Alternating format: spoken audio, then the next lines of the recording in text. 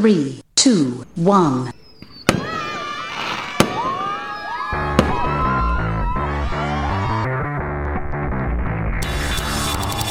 Hello everyone, welcome back to the Anyone Can Run podcast, the podcast for those brand new to running who want to make sure they begin their journey on the road to Gainesville on the right foot.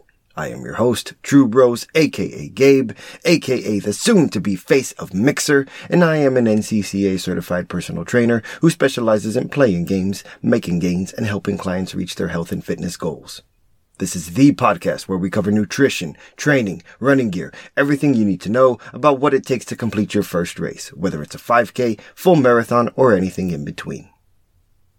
I, for one, love to travel. I love sightseeing, going to local restaurants, attending conventions such as PAX and SDCC, and running destination races because they tend to be organized around the most vibrant or historically significant areas of large cities.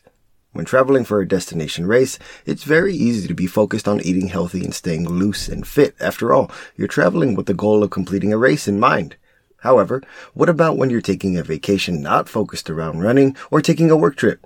Today, we're going to talk about running and working out while traveling, including some exercises you can do, equipment you can pack that takes up virtually no space in your bag, and ways you can center your day around eating and working out so you don't wreck your gain sessions.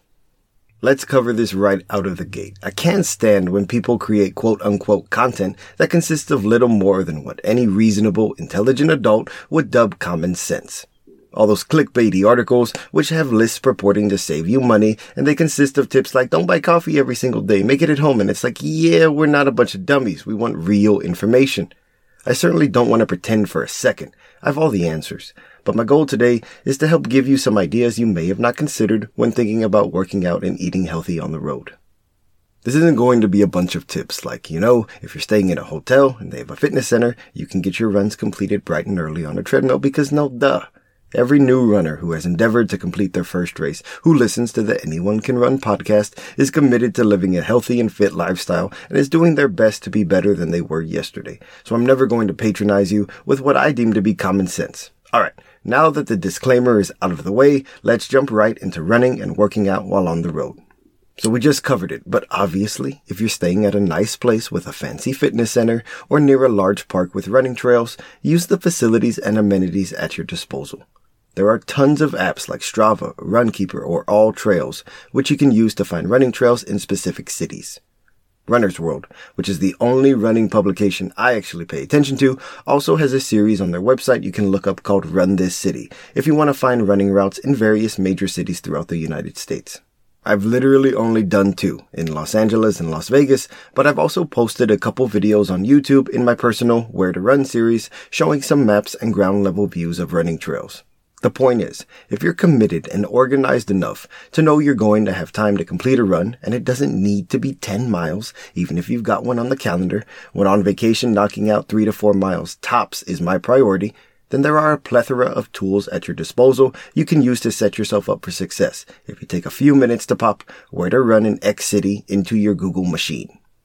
You just heard me mention it's fine to knock out a 3-mile run even if you've got a 10-mile run scheduled on your training plan, right? If you're familiar with previous episodes, I've said on multiple occasions, the long run is the bread and butter of any marathon training plan. And you should do everything in your power to not skip this if at all possible. You might be thinking I'm stating blasphemy against myself, but let's set up a little scenario to illustrate that, hey, things come up. For the sake of argument, it's August right now. We've just signed up to tackle our first marathon next April. When October rolls around, we decide to schedule a trip for December to head out to Vegas with a group of friends to celebrate someone getting married. So for the sake of argument, we're in December and our race is in 4 months, but we scheduled a trip and we're getting ready to head out. Seems reasonable enough, right? Life happens, and it's not pragmatic to say you can't do anything except run every single weekend in the months leading up to your first race. The first thing we need to establish is it's okay if you miss a long run because something came up. And the last thing you want to do is view something such as a vacation or a happy event, such as a family trip or whatever, negatively because it's adversely impacting your marathon training schedule. We spent the bulk of our previous episodes hammering home how important it is to find a training plan and getting mentally focused on completing your first race. We've discussed at length how mentally and physically daunting completing a full 26.2 miles in the upright position can be, and how important it is to maintain motivation and instill self-discipline. This is why right out of the gate, I'm saying, hey, it's okay if you need to be on the road for a work trip or a vacation or whatever, and you need to miss a day or two of running. Obviously, if you miss a long run, the next one you tackle isn't going to be very fun, but it doesn't matter. Part of being a healthy and fit person is living a balanced lifestyle, balanced with our workouts, our nutrition, and our mental state. You need to be driven and committed to complete a marathon. I'm the kind of person who, once they're dead set on something, is focused at all costs. And although it doesn't show outwardly, I absolutely beat myself up about stuff, and it can take a toll. So I'm just saying, if you're traveling and need to miss a run, it ain't the end of the world. Enjoy yourself, pack your workout clothes and gear, do a little Googling, and see what fitness options you have at your disposal, such as fitness centers, trails, wide open city streets, or even a whole lot of nothing, just your room, and then plan to make your gains on the road. Speaking of packing your workout clothes and gear, now's as good a time as any to cover the workout gear I take with me whenever on the road. First things first, whenever traveling, I recommend sticking to a one-page packing list, right? I'm a card-carrying member of the Organization Nation. The wife and I have a number of different packing lists. A master one for San Diego Comic-Con, one for other cons such as PAX or CES, one for races, one for our wedding, so on and so forth. While you certainly don't have to be that extra and take your preparation to that level, I do recommend building a small packing list for yourself to ensure nothing gets forgotten and nothing gets left behind on the journey back home. I believe it's worthwhile to spend a few minutes planning in advance to set myself up for success down the road. Plus, if you heard our race recap of the 2016 Rock and Roll Las Vegas Half Marathon, you know I forgot my running water bottle, so I spent hours zipping around Sin City trying to find a suitable replacement. So yeah, it behooves everyone to assemble a short packing list when traveling, not just for running, but for everything. We just got back from QuakeCon last week, and when we were planning our packing list, which was substantially longer than normal since we were taking our computers to the BYOC, we decided to take 3 days worth of workout clothes, which for me is running shorts, tank tops, tights, and headbands. The host resort for QuakeCon has an awesome fitness center, and since most of my time was going to be spent binging on pizza, booze, caffeine, streaming on Twitch, but now we're on Mixer, I wanted to take full advantage of the provided amenities and get extended cardio sessions in. The point is, when planning to take my PC, monitor, mouse, and keyboard, webcam, so on and so forth, it would have been real easy for me to forget my workout clothes, which took up practically no suitcase space, had I not added them to my packing list. So just make a list. It takes like 30 seconds. But let's say you don't have access to beautiful, fully equipped fitness centers with a buffet of cardio and resistance training machines, and you're venturing off somewhere where you know you aren't going to have time to go for an extended run. We'll dive deep into some hotel room workouts in a couple minutes, but I implore you to take a minute and, if possible, plan at least one day of your trip around going for a run. I'm by no means a rise and grind person. I prefer working out in the afternoons, but when traveling, I make a concerted effort to start my day off with a quick gym session or run for a couple reasons. First off, it gets my gain session out of the way. Secondly, odds are my nights are going to be spent binging on food and booze, and this ensures not only have I already completed my daily workout, but I also wake up and then feel like I'm working off some of the junk I consume, so it's a bit of a win-win. But again, let's operate under the assumption you don't have access to running trails or a fancy fitness center right where you're staying. Whenever traveling, I like to have what I refer to as a fishbone of events planned for each day. Maybe there's a day where I plan a meal or two and one activity, and that's it. I spend the rest of the time filling in the blanks. On one precious vacation day, I center one activity around doing something physical, whether it's a run or a hike or just doing a heck of a lot of walking after banging out a quick hotel room workout first thing in the morning. When we went to LA this past spring, we were staying at an Airbnb, and the neighborhood we were in wasn't really conducive to running. So one day, we made the hike from Griffith Observatory to the iconic Hollywood sign, all of which was filmed and uploaded to the YouTubes by yours truly, because I couldn't find good photos or videos of the hike when looking it up ahead of time, and the remaining days, I did a quick bodyweight workout first thing in the morning. Whenever we visit fabulous Las Vegas, I make it a point to go for a run on the Strip at least one of the days we're there. And depending upon where you start, that can be anywhere between a 2 to 4 mile round trip run. The same way you prioritize getting your gain session in when you're at home.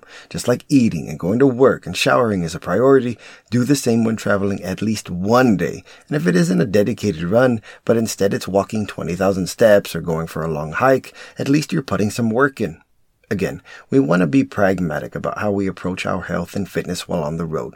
And that means we can't always set aside hours to drive to a trail and knock out a 10-mile run. And I don't know about y'all, but I'm always pretty beat anytime I run more than 10 miles, and I wouldn't want to do much besides sleep afterwards anyway, so it's probably best to not do that when I'm on vacation and I've got a list of things I want to do. A couple times in the past few minutes, I've mentioned I like to bang out quick bodyweight workouts while on the road, since these don't require any equipment. So let's talk about that a little bit more. If I'm in a hotel room and all I've got for equipment is a chair, I like to perform the following exercises as supersets, meaning one right after the other for 25 reps each. I perform the circuit 3 times typically, sometimes 4, and the goal is to just hit every one of the major muscles in the upper body.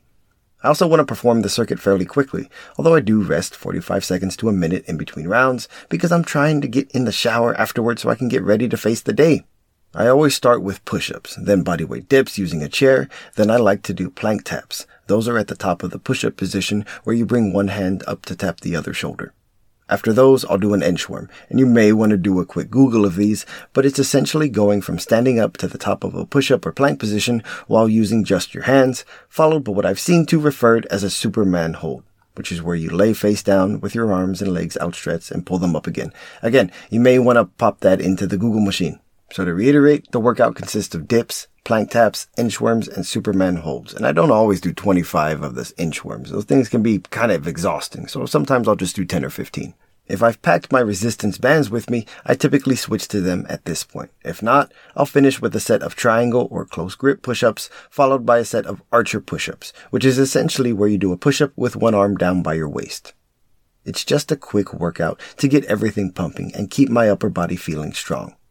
You'll notice I said if I packed my resistance bands. And if you're like me and you're creating packing lists for all your trips, it's because you want to pack as lightly as possible while not forgetting anything. And stowing some big bulky fitness equipment in your limited space isn't a viable option for anyone. When I'm going on vacation with the wife, I never, ever pack fitness equipment. I either do workouts from my room, go for a run, hit up the fitness center, or plan a day full of physical activity. However, whenever I have to travel for work on my own, I always pack a pair of resistance bands or tubes.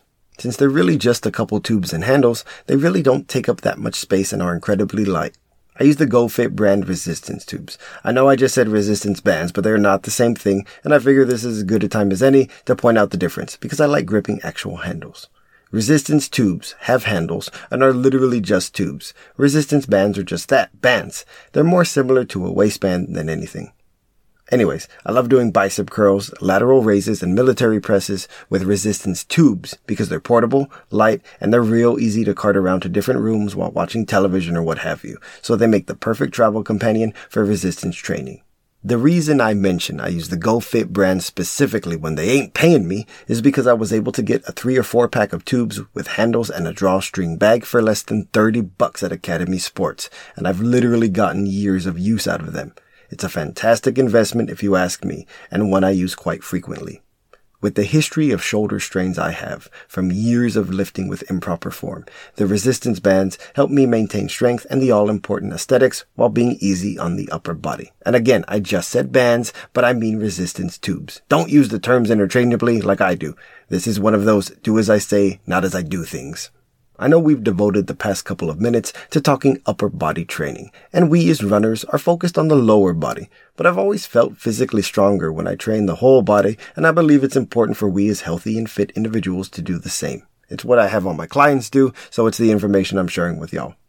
Anyways, let's cover the goods. My personal favorite lower body weight resistance workout I do at least once a week, with some slight modifications because when I'm at home, I'm typically using a kettlebell.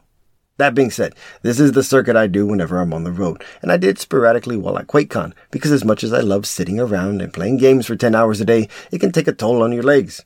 My personal set contains a varying amount of reps for each exercise, so if I were you, I'd start with 10 or 15 or a number that's suitable for your gains level of each exercise we're about to discuss.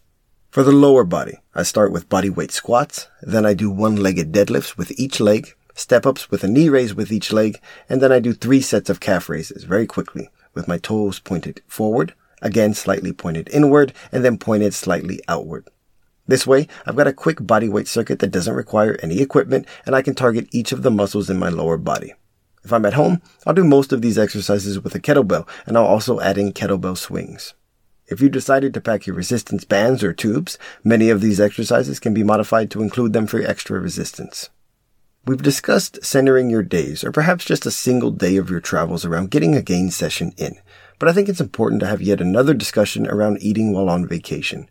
Food is something we discuss quite frequently here on Anyone Can Run because it's integral to our goal of living a healthy and fit lifestyle. I've said it plenty of times before. I'm not a certified nutritionist or dietitian, and as such, it'd be inappropriate for me to tell a client or anyone what to eat. But I think it's important to foster a discussion around how we mentally approach food, especially while on the road. This is a bit of an anecdote, but while I was streaming yesterday, I had a discussion with a longtime viewer around each of the episodes of Anyone Can Run we've released thus far.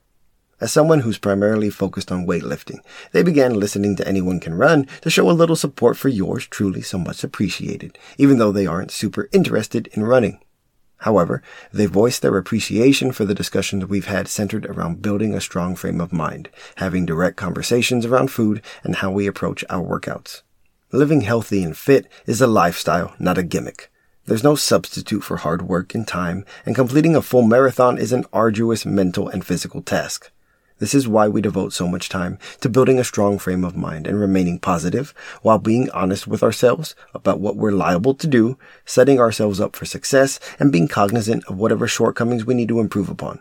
Alright, back to discussing eating on the road. I don't know about y'all, but when it comes to travel, food is an integral part of the experience for me. I tend to plan a meal or two each day when on the road. When we were in LA, it was going to Trejo's Tacos one day and Grand Central Market the next. Whenever we're in Vegas, I'm going to Burger by Gordon Ramsay and then another awesome place. I'm just saying, even if you're on the road to Gainesville, which I absolutely am, food is still an essential part of the travel experience, and it's something I want to enjoy. However, when you're limiting calories or watching macros, you may think cutting out food is the only way to keep yourself in check. If you have the self-discipline to do so and won't feel like you're missing out, then more power to you. But there's no way in heck I'm going to cut out visiting local eateries to try something new or to return to a favorite place I've been to. So I'm sure to include a meal in that fishbone of events I plan for each day, and more often than not, that means I'm having one heavy or unhealthy meal a day. Little bit about me. My favorite restaurant chain I've ever been to is Hash House A Go-Go, which is currently my tops pick for brunch in any city where one is present. So I'm sure to visit at least once whenever visiting Vegas or San Diego or wherever. Sometimes I kick the day off with a visit to my brunch place because it doesn't get much better than kicking off a vacation day with nitro coffee and mimosas.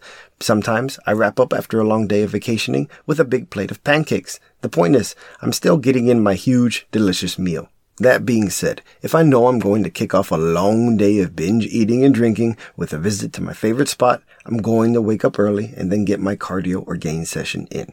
Is it going to be full throttle because it's early in the morning and I'm by no means a morning person? No.